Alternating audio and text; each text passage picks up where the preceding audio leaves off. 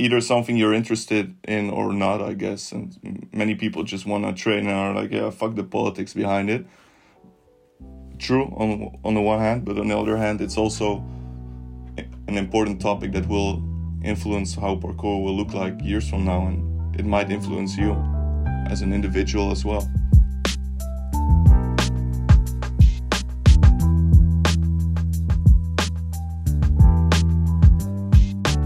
Hi, Luis here. This week on Swapping Shoes, I had the pleasure to speak with my good friend Kevin Geurtsen, a parkour fanatic and movement freak.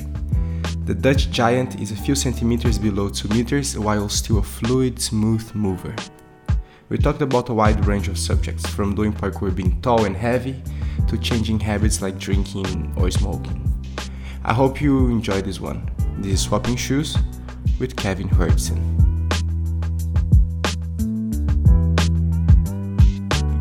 Hi Kevin, welcome to Swapping Shoes. Hey, thanks for having me, bro. No worries. How are you doing? I'm good. It's nice to have someone with a very nice, low, deep voice here because, maybe some people like to listen to Swapping Shoes before they fall asleep. And I know that low voices are very relaxing. I'm probably not the first one. Yeah, but maybe the lowest, the deepest voice so far. All right. How's life going? It's going good, actually. I can't complain. Work is fine. Parkour is going great. Social life is really, really on a good level. Everything I think right now. So I'm How old happy. are you? How old are you? I'm turning 26 in August. Nice. And when did you start practicing parkour? So I started back in 2007, but half of the time I didn't train because of injuries or because of lack of motivation. That was also due to injuries. So yeah, literally half of the time I was not training. But I started back in 2007 in Bulgaria in the summer, where I was staying at my grandparents. Okay, yeah, you have a... So I didn't start in the Netherlands. I see. So I'm from the Netherlands, as you know, but I'm also half Bulgarian, and I started to train there. With who did you start training? Sorry? Who were the Bulgarian guys you started to train with? Are they still active? None of them train anymore. It was really like it was in a neighborhood, all flats, people gather outside, 20, 30, 40 people, and some were just practicing it. And I joined. I was like, okay, this is cool. Before I started with parkour, I did BMXing and skating, so I was already into those kinds of adrenaline sports. But the people didn't really train in a technical way. They just started to really with roof jumps, with drops. with drops, roof jumps, that kind of stuff. And only a few years later, they started to really practice on the technique. So it was a big difference when I came to the Netherlands, and I noticed people here also train, that people are really into okay, we have to work on our technique. And yeah, I remember that too. Which of course is way better. Of course. But when we started, wise, we didn't have a lot of finesse in jumping. It was not about doing the things right. It was about doing things more or less, right? I think so, but for me it was even worse, man. My technique was so off. It was horrible. And a lot more difficult for someone who is 195. Were you already very tall in 2007, or you're still growing up? No, in 2007 I was 11. I was maybe a bit more. Not really that tall. But taller than the average 11 years old. People my age, yeah. So really in puberty I hit the growth period. And then when I was 18 and I had so many back injuries, I couldn't even go to physical education at school. I wasn't even going there anymore because my back hurt so much back in the days that I just went on to train gym, start with gym. So I got heavier and kind of the technique was still there. So then I started to train being quite heavy, which was interesting because in the way of moving, you really have to find your new way of moving it. Yeah. Because back when I'm now 193. Back when I was 18, I think I was already around that height, but I was 75 kilos. So now Oh, I super weigh, nice and light. yeah, now I weigh 95. So it's way different, but I think I found my way of moving in a way. It's like, of course, it's easier if you're lightweight. I still think that's better. I think I would be better at parkour if I were lighter, but I like my style right now, and also how it looks on clips, like kind of Yeah. heavyweight. Yeah, it's cool. It's cool. It's always more impressive. I heard that, for example, Cirque du Soleil, Uh, of course, the most part of the gymnasts in the roads, they are shorter, or circus artists and stuff like that. But Cirque du Soleil, they like to find tall acrobats because it looks way more impressive. And I think so too. There's more space. There's more object in the air flying around. So I think yeah, it's cool. yeah, for sure. Also in commit free run a few years ago when he was still active, Rob, the guy is 2 meters almost. He started to train gym at some point as well. It was like also quite heavy, but he was like this cork guy. Like his corks were so clean, and it looked so sick when he did a cork. Like this huge guy doing a fucking clean cork. Yeah. It's different than when you see a 60-kilo guy do a cork. Like, Yeah, I would. It's a lot easier. I don't want to take the credits out of the short guys out there, but it's a lot easier to be good in acrobatics when you're shorter. I would say I would even like risk to say that the average height for the Red Bull Art of Motion winner is a lot lower than the average human male height. Like say yeah, and the average Pasha. weight as well, I think. Pasha, very key. And it's even like Ed Scott, for example. Who else? Didi. Mm-hmm. Who else? One art of Uh, Bart. Bart, Yeah. also quite light, I think. Corey De Myers also. So I think Mm-hmm. it's a thing. Yeah, and we talked about this before, like in real life, we had those convos about being a heavyweight in parkour. It has not been proven yet that that's a better solution long term to progress than being light and just train parkour. Like to implement a gym program and training into parkour um, is really debatable whether that has positive results on your parkour training. Yeah. There's some I people already personally doing don't studies. do gym for parkour reasons, Mm-hmm. although I do squats and deadlifts, which is also contributing to my leg strength. But the way Callum, for example, trains, I think it developed some leg strength for sure and some jumping power. But I don't know if he would be a worse athlete if he didn't do that and just focused on doing parkour while being 10 kilos lighter, for example. Yeah. I think there are some people already doing studies about it, and I'm quite sure that it has its benefits. Even more if it's a strength training. This is my opinion about a person who Sorry, not the academical, but the strength training definitely has benefits, yeah, but if it really translates into weight gaining as well, yeah, then I'm not sure. yeah, exactly. But I think the hypertrophy, I think it cannot be that good because I think so too. the lighter you are with strength, the the better it is, I guess. And I think Mm-hmm. it's very noticeable that the very high level parkour guys, they are not actually strength training or anything. They're usually like light, skinny, Yeah, I think so too. people who just train parkour every day, and then they get this strength by training parkour. Yeah, for sure. I And it's already also a had, different way of training your legs. For example, guys with super explosive legs, generally their legs are not big. Like in terms yeah, of hypertrophy, it's not developed, but they have a certain kind of of using their muscles in their legs that contributes to their jumping power. yeah. I am right now very hungry because I'm trying to cut on like 3 or 4 kilos, like average, Mm-hmm. the fluctuation, like 3 or 4 kilos lower. Because last year I started to put on weight and I still haven't lost everything I put back. And I feel the difference. Of course, it's also related to the age. Mm-hmm. Because I think that from 30 to 31, there's a way bigger impact on aging than 25 to 26. Yeah, I think so too. But I really can imagine. Can see the difference of training last year when I was lighter and training right now that I'm a bit heavier.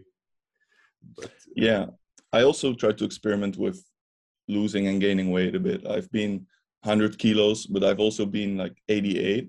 Mm-hmm. And I've definitely felt difference when I was 88, a different way of moving, more lightweight. Like if you take a dumbbell of 12 kilos and imagine that to be your added weight that you have to move with, like it's a lot. Yeah. Especially if you want to do like tricks or flips. It's a lot of extra kilos. So I think about maybe going down to 92, 93, lose as well like a kilo of or 3-4, and see whether that will be better. And are your back injuries all healed now? So back in the days, the doctors also really didn't know what was going on. It was probably a combination of taking a lot of impact with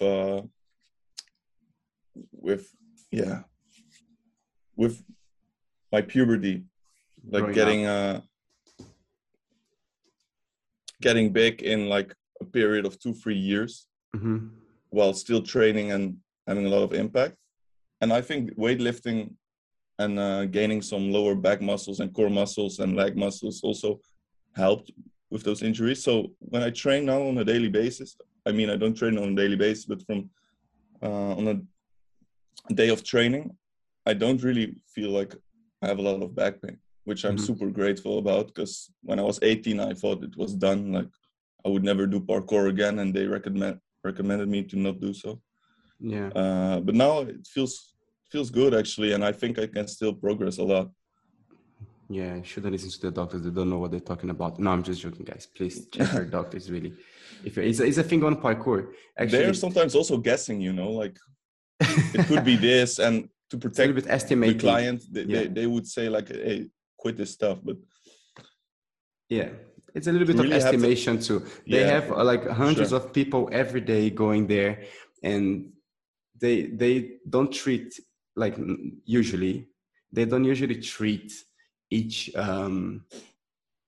episode as a singular one. Everything is some sort of estimation based on estimative based on the average situation that happened and statistics and stuff like that. It makes sense too, but I feel like sometimes you need a little bit of a more personal investigation so they don't destroy someone's lives. Like you cannot train parkour anymore. But maybe I was really not trying to do it anymore, like really listening to them. But then I started coaching as well, and during coaching I also did some small things in between, and after all I thought, hey, my body feels quite okay actually, just let me train like maybe once a week, once in 2 weeks again, and see how that goes. And it went pretty well, and I'm really happy that I can still train. Because people that know me personally, they know when I was 18, it was like, I felt like it was done. And many people who I started training with, they all quit due to other types of injuries, either knee or back pain. So it's all also like, how far do you want to take this?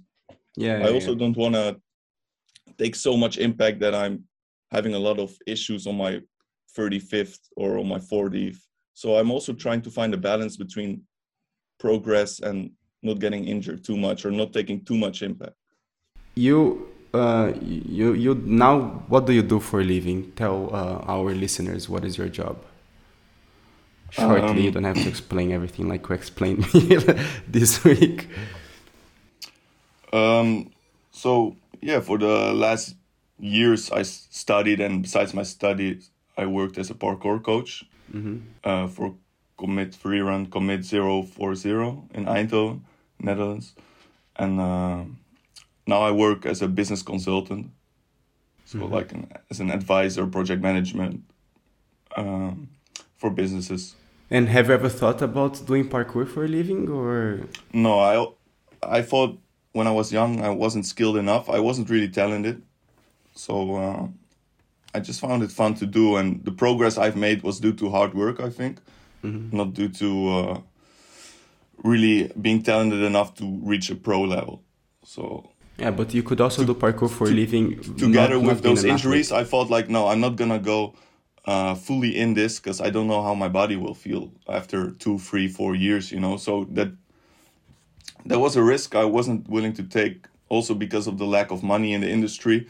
If you really want to have a decent income, like in a stable way, you have to be on a certain skill level, which I think I wasn't at and I'm not at. So Yeah, but there are a lot of people, and I feel like one of the most successful cases in parkour are not with the like highest skill level people. yeah, It's maybe just you're people right. who put on work. So you have Yeah, true. like But lots it's of also coaches, and for you to be a great coach, you don't have to be a great athlete, as we learned in the last episode. yeah, um, yeah. and you could be, I don't know, a model, parkour model like there is, or a stunt guy, or any, and so many different ways. No.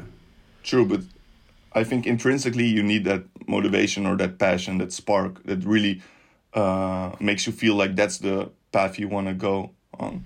And I didn't really have that in terms of parkour. Like, I want to be this guy in the community that after 10 years from now is still actively training, like engaging with others. Yeah, who knows, contributing to the international community in whatever way, but not on a parkour pro level, like earning money with Yeah. with parkour kind of jobs. Yeah, I think it's nice too. Actually, if you separate your passion, your hobby, something you really enjoy doing, from your job, you really give the chance to fully enjoy the passion and your hobby, and you can contribute in different ways, right? Also, doesn't. I think so too, yeah. And there's also a lot of pressure if you do it in a professional way. Like, for example, people who do parkour shows, there's a lot of stress and pressure. Like, you don't want to get injured or you lose a lot of income, or you don't know what will happen in a financial way if you break your ankle or have some severe knee or back problems. Like, Yeah. yeah, that's a risk you could take if you're really passionate about it. If you're really passionate about making a living out of parkour. But luckily, feel like I had also other things going on in my life besides parkour. Yeah. So I always chose to go for the combination, I guess. Like, besides my studies, it was really nice working as a parkour coach. But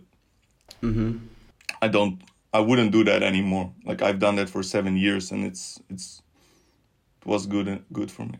Yeah. And it's just something that I feel like it's very good for a lot of parkour people to know who listens to this. It's also very doable, and it's very delightful to have a normal life and have a parkour life on the meantime, because sometimes you're so immersed in the parkour life that you forget to live your other like your normal life, your muggle life in a way. Yeah. And it can be a little bit of pressure, right? If the only thing you have in your life is parkour, all your friends are parkour friends, all you talk about is parkour all the time. What if out of nowhere you stop having motivation, or you have an injury, or for any reason God decides that you cannot do parkour anymore? When I say God, I mean universe, okay? I don't mean the invisible man up in the sky. So then you cannot train parkour anymore. What would you do, you know? So I feel like it's something that I always put this in my life, like this questioning: what if I can't do parkour anymore? What will I do? Yeah. And you went on and you did university and 2 master's degree, right? Yes. I did. So what did you study? My bachelor's was business administration. My first master's was in philosophy, and my second master's was in business ethics. So I chose to go into the social side of businesses in terms of my master's, and really think about business and their responsibilities in another way than just making money in a way. So, but I'm still figuring out what I want to do with that. For now, I told you, like, I was in Lisbon last week. Like, I want to gain some experience, learn a lot, and a few years from now, I will have a better understanding of which direction I want to go into, I think. But something related with parkour, or not really? But Could be, could be. That's not the plan at the moment, but who knows? Like if I feel like there's a nice idea emerging or something I really want to contribute to, Yeah, like who nice. knows? Maybe You're could be. very connected with Commit Free Run. You're part of the team actually, or not so much anymore.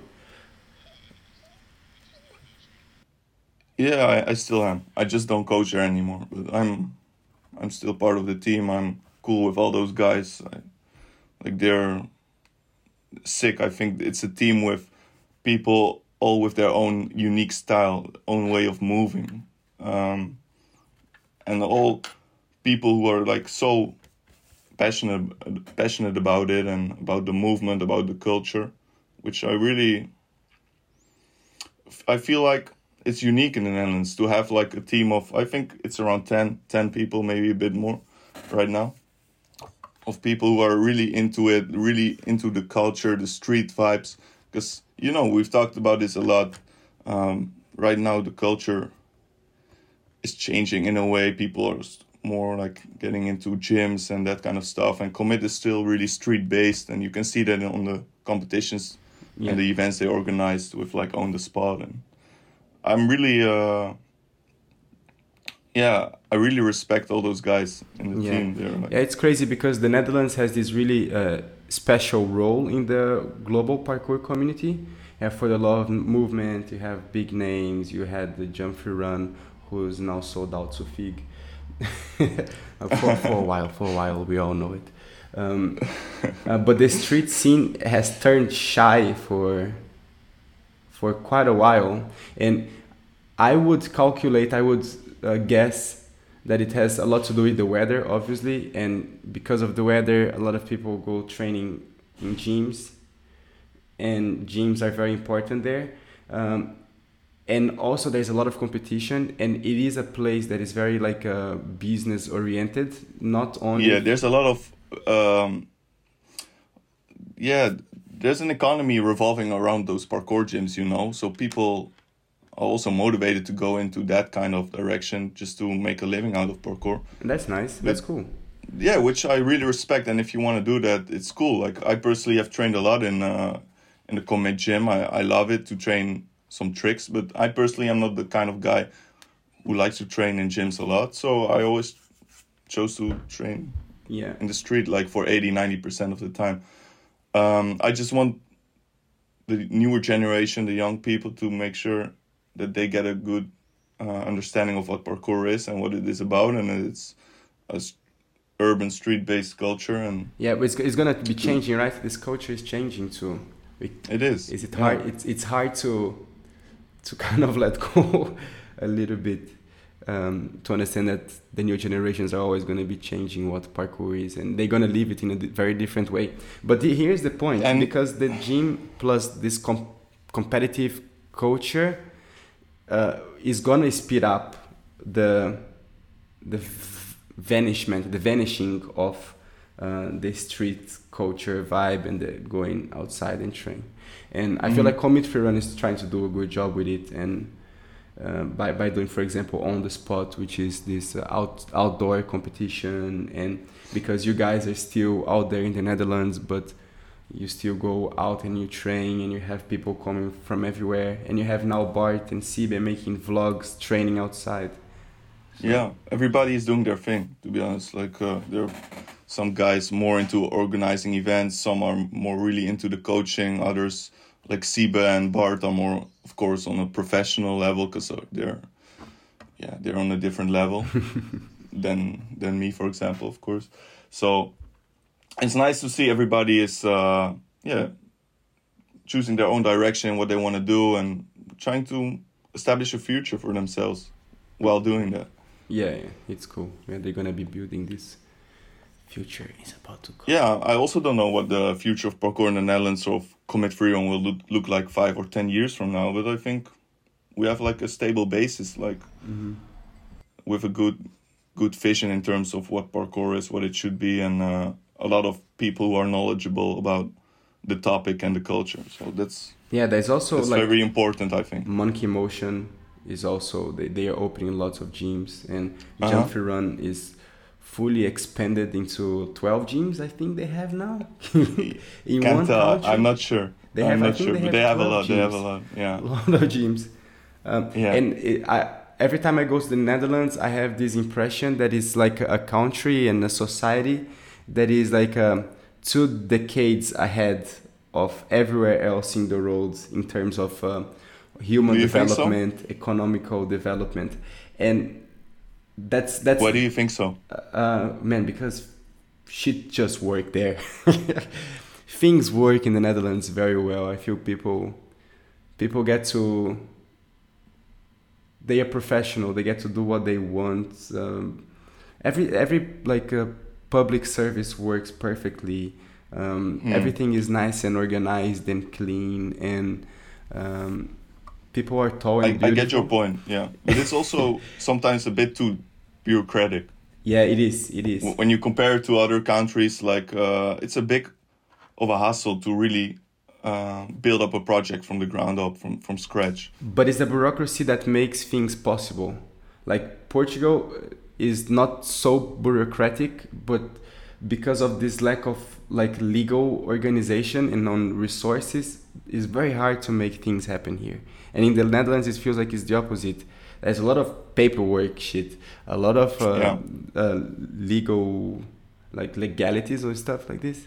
yeah, for sure. But But I agree. Like things and public services are well established here, and if you really want to build something up, and you have a good idea and write a plan, like a business case about it, you can really, uh, yeah, get shit done. yeah, for sure.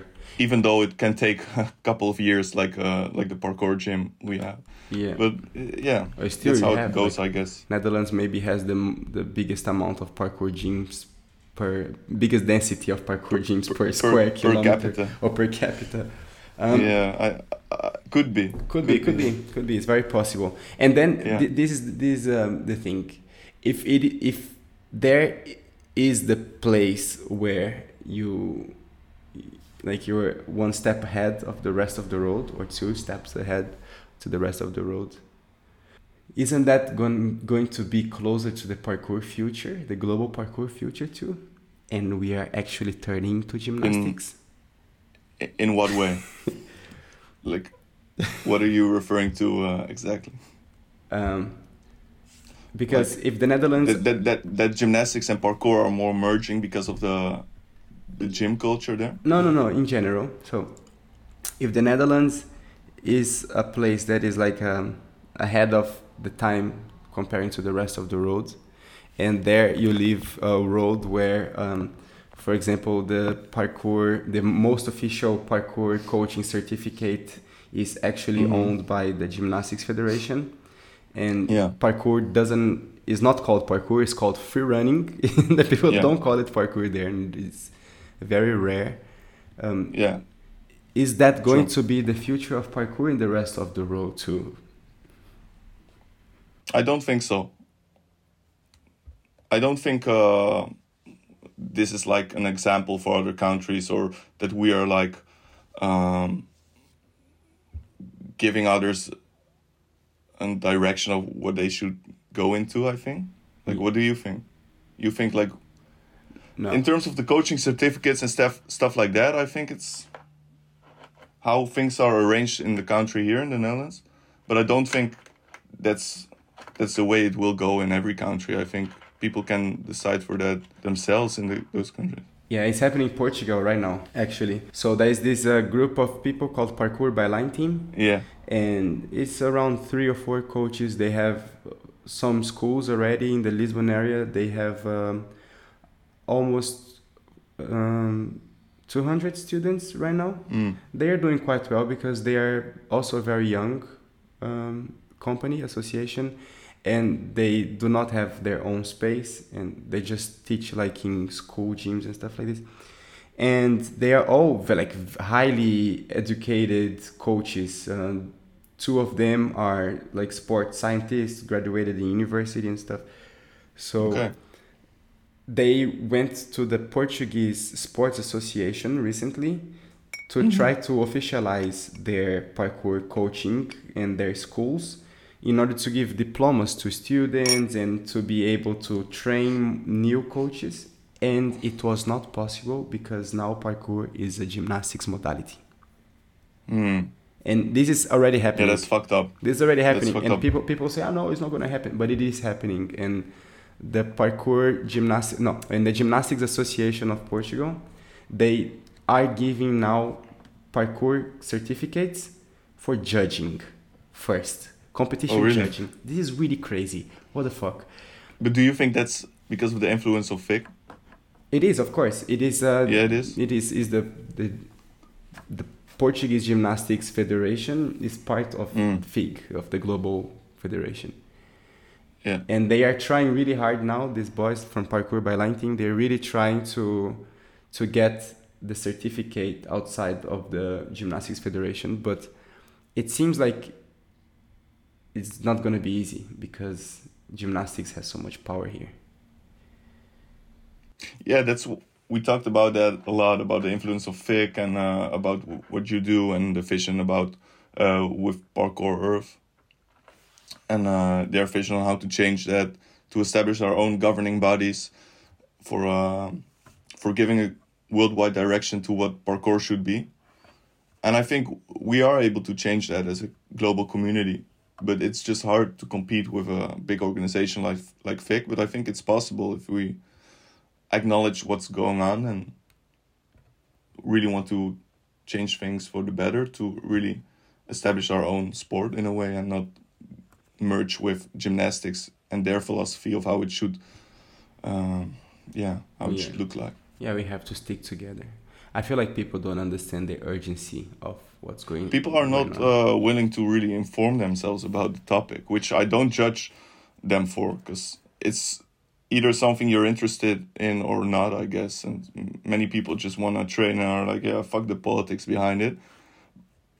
True, on the one hand, but on the other hand, it's also an important topic that will influence how parkour will look like years from now, and it might influence you as an individual as well. Yeah, and a lot of new athletes, they go to the competitions thinking that this is a career path that is sustainable, and it is, right? So it's a way for them to make a living right now.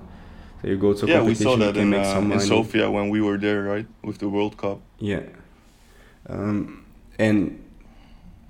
and so you have these guys from everywhere in the world going to the gymnastics parkour competition, and they take this as the way they can make a living with parkour.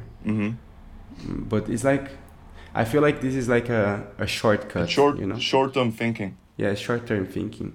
Yeah. Because it can happen. So parkour people can work for the Gymnastics Federation right now and get like the athlete status, so you can have lower grades to get into better universities, for example, or stuff like this, or skip classes or have health insurance. But it's something that can also happen with the Parkour Federation.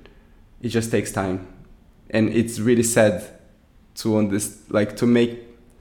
it's not sad. It is like it's hard to understand that we are the generation that has to make the sacrifice for the future. We have to put on the work right now, right? For sure, but I think the work will be.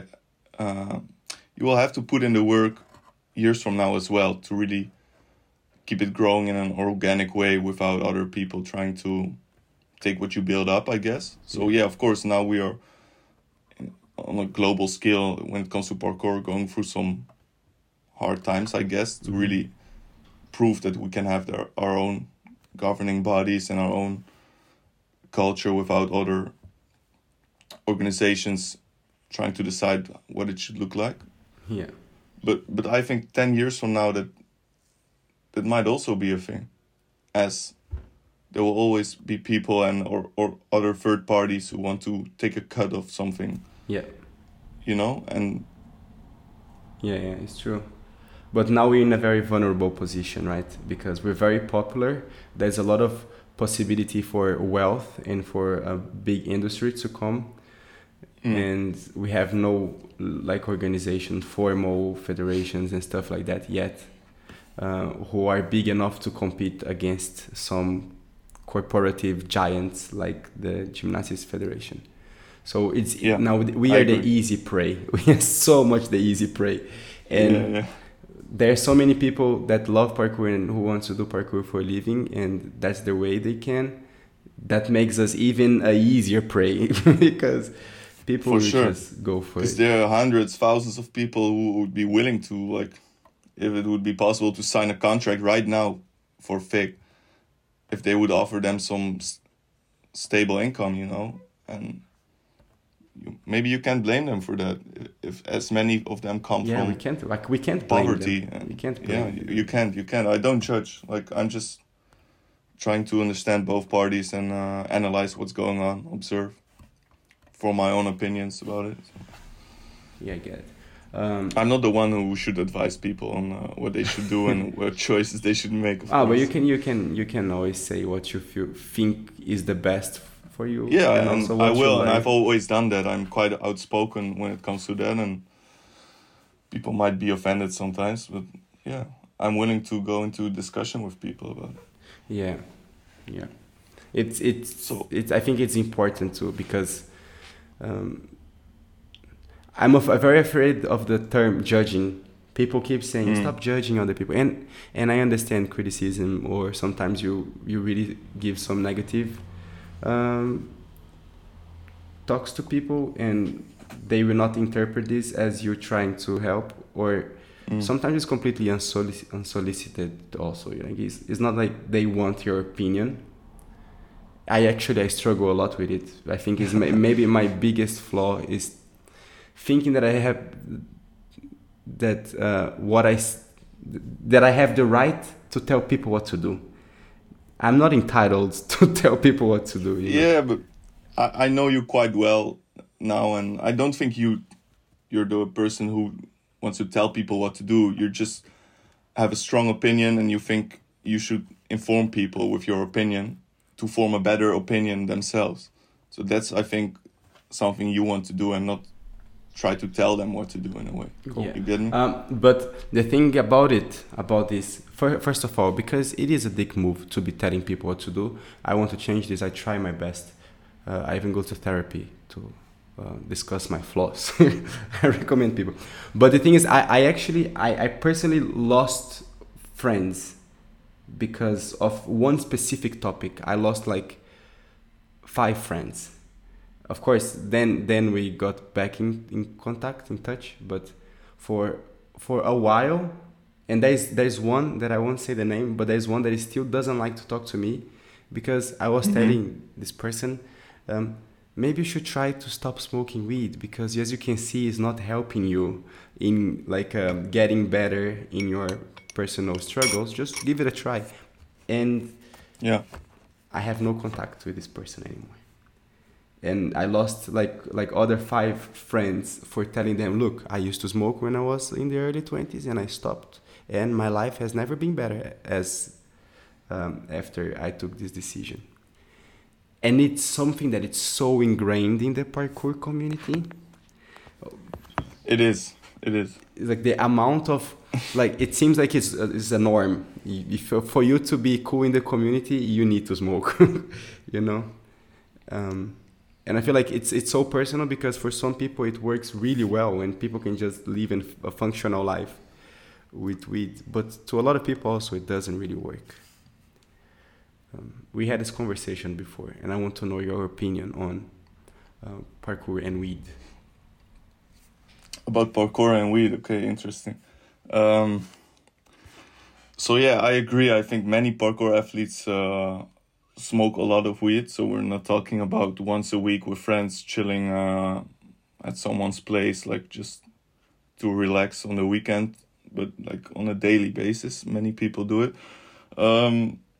I personally was never like that. When I was 18, 19, I did it maybe once a week with friends for fun. So I never was in a period like, yeah, I'm really into smoking weed every day and stuff like that.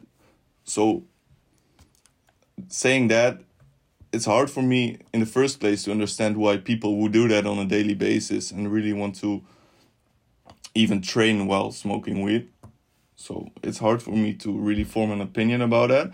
But I don't think that's a long-term good solution in terms of how you want to live your life, because you're just numbed down. If you're high or stoned, you're like super numbed. You're not really aware of what you're feeling, how you're genuinely feeling in your emotions. And for many people who I know training and smoking weed, they're numbed down half of their day, you know. So of course I would also tell them, like, is this really something you want to do or not? And it's up to them to decide. But is it toxic for me in a way? Like, yeah, I think they can improve their lives a lot and the choices they make if they stop doing that. But I also have the philosophy that if the pain is not deep enough, a person is not going to change quickly. So I believe in people really changing things around when they come to a point like, okay, till here and not further. It's enough. And I really don't want this to be part of my life anymore, and then have the intrinsic motivation to change things around. And I think many of those people just don't have that. They like it. They're like high, stoned every day, and they just enjoy it. So they don't see a reason to change that. That's what I think. But is that really something you want to do almost every day in your 20s and your 30s and keep that going on like that? I don't know. I think it holds you back from a lot of choices you make and a lot of improvements you can make in life outside of parkour. Because if you're a pro athlete, for example, I won't say any names, but we both know those people, like, they smoke every day, and what they do is they train, they come home, and they smoke and hang out. Like, if you earn your money with that at that moment, it's fine. It's a lifestyle you can live. But maybe in 5 years' time it will be different. And I believe in improving yourself as a person on a daily basis, and it really holds you back from that. Yeah, I saw this everyone saw it on Joe Rogan's podcast with Elon Musk. Which one? I don't really love Elon Musk, but he said something that I really like. He said that weed is the opposite of coffee, and yeah, that's pretty much the opinion that I have. Even more after stopping smoking, was the fact that it really feels like the opposite of coffee. And for me nowadays, it got to a point that it is so common in the parkour community that there are some circles of friends and like environments that I avoid going because I feel uncomfortable with everyone being like high and weird and slow. Same. And I want to do stuff, I want to train, but it just will end up being a circle of smoking and not doing a lot. And I'm not crucifying anyone, because there's so many people who smoke and they can do very well with it and be very functional. But in general, like the lifestyle that you choose by smoking all day and not having the control, or not ever being like sober. I have friends who are never sober. They wake up, first thing they do is like coffee and joint. And I'm like, do you remember the last time you were sober? And for them, is the normal way is just to be high. And it's kind of shocking to me, because I was so scared about being high. Maybe they lack the self-awareness to change things around, or they're not motivated enough to change things. Not sure. But yeah, what you said, that's the reason I don't really go to parkour jams anymore, as I don't feel like training with big groups of people, half of them, I don't know, doing nothing, like smoking weed. I don't know, it doesn't inspire me anymore, you know? I like to train with small groups of people. But for example, when I was in Lisbon last week with you, there was this national parkour jam going on, and I really like to train with the people there. Really nice people. Lisbon really starts to feel like a third home for me. I've visited 3 times now in 8 months, I think. I really love it. It's great. And I think the community is also really passionate about it and really into it. Yeah, it was great. This jam was really like props once again. Parkour by Line team. Yeah, props for the organizing. Shout out to them for sure. Yeah, it was really good. And also one thing that is important that I would like to tell people, the listeners, if you're still here, is not because like I quit smoking or that I don't like smoking, that it should make me make us like a boring person or anti marijuana or anti weed or anything like this. It's not that. I feel like it should be clear that I don't have anything against smoke. I would smoke if I feel great in a moment that like this is just perfect. I had a full day, very productive. Now I can just put my brain into numbness. I would do this, but it just hasn't come yet. This moment in the last maybe 5 years, it just is not happening.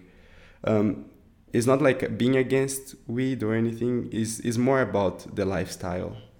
So do you think we're biased because we both don't enjoy smoking weed anymore, and like it doesn't give us that calm and relaxational feeling that it gives many people? So do you think maybe we're biased? Because I think, of course, we're always biased with our opinions, but I feel like the what gives our opinion value, which is actually what gives any opinion value, is the fact that we have our own experiences, and in both our cases we smoked before we stopped smoking and we grew out of it. And I smoked little before, like occasionally. I smoked regularly every day. I was never like a morning smoker, even though I did smoke early in the morning or when I was in a jam or in a festival or something like this. So I had the experience. I enjoyed smoking. I had really good times smoking. I also had bad times that I became paranoid and stuff like that. And now I stopped smoking, and my brain has never been so sharp. And like sleeping is the best. I don't have the need. I don't feel like I need to smoke at all. I feel like if I would smoke now, I would just waste a few hours of my day. I'm now more like on a sober lifestyle. Really want to check how I feel like while being sober, not needing any external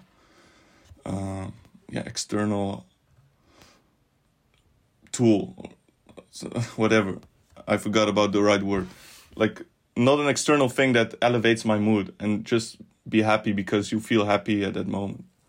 That's something I want to go through now and experiment with. So I also quit alcohol due to that.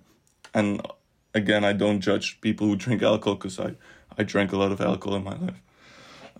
But it's something I want to experiment with, see whether that's a lifestyle that suits me. I have some friends that quit with it and say they feel much better and happier on a daily basis since they quit. So, let's see. I'm not saying now I would never drink again, but yeah, that's cool. If, for example, after 6 or 12 months, I feel like I feel way better and I don't miss it at all, I don't see any reason that I would drink again. We'll see. Yeah. But it was nice to experiment before going to Lisbon. Because I yes, because you were sober the whole time. Yeah, we went and to the city a couple of times. And being sober, it was a nice challenge. But I didn't experience it as super hard to not drink. So that was good. It was nice. Yeah. I'm trying to find balance most of all. Because I drink, and I drink a lot on my early 20s, and nowadays I still drink regularly, but not in the same amount. But it's something that I learned and I try to practice, is going out and having a few drinks only and then coming back home before you get drunk and stupid. Yeah, exactly. And also not drinking every week even, or every month. Having some breaks I think is good. Having complete control. For sure. But it's so socially accepted alcohol that it's scary.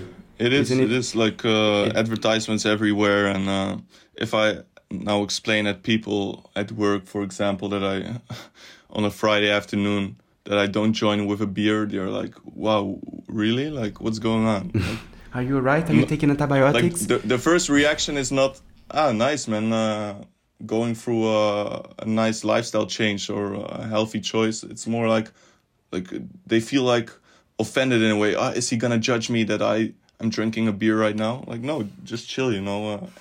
Everybody is making their own decisions, and let's accept everybody how they are and what they want to do. Yeah, and it's so normal, the after work beer, the evening glass of wine with food, and Yeah. all we're doing is just, Yeah. yeah, of course drinking is nice because you get like less shy and more talkative and stuff like that, but Yeah, for sure. but it's also it's poison, you know. Isn't it poison?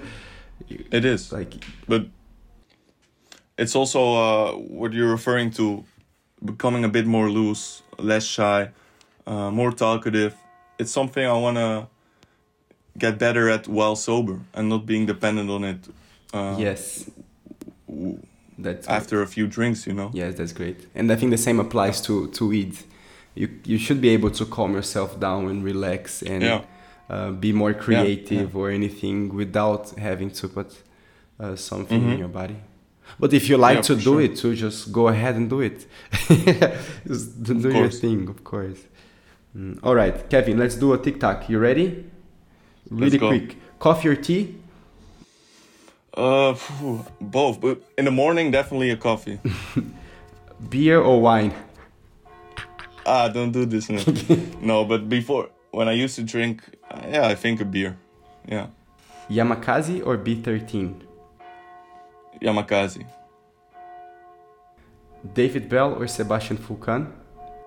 Fukan. Ashigaru or GFAM? I think Ashigaru. I follow them more in my life. I'm more aware of what they are doing and what they've done. So World Chase Tag or skills competition? so I think Will Chase Tech is more like entertainment. I participated in it myself once, and I like doing it. I have nothing against it, but I don't think it's like pure parkour. It's more like something you can really practice without being super good at parkour. So I think skill comp for really the parkour heads, like the street rats, will chase tech more in an entertainment way, I guess. Chocolate or cookies? Cookies. Gymnastics or martial arts? Martial arts, for sure. I'm also a big UFC fan. So I think if I wouldn't do parkour, I would have done MMA. It always intrigued me. And Ilabaka or Vorslav? Ooh, that's hard. Because from my Bulgarian side, we had a lot of Vorslav influence. And that's also one of the reasons, when I got into parkour, that really inspired me, those first videos of him. But I think as a general athlete, I would say Ilabaka is... What he did back in the days, it was insane. Like the level he was at. Nice. Thank you very much.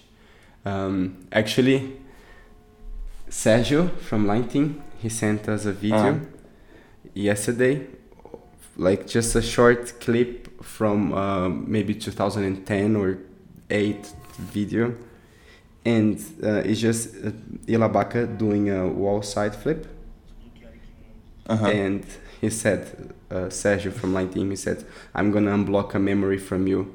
Check out this wall side and look at this beautiful wall side flip. Look."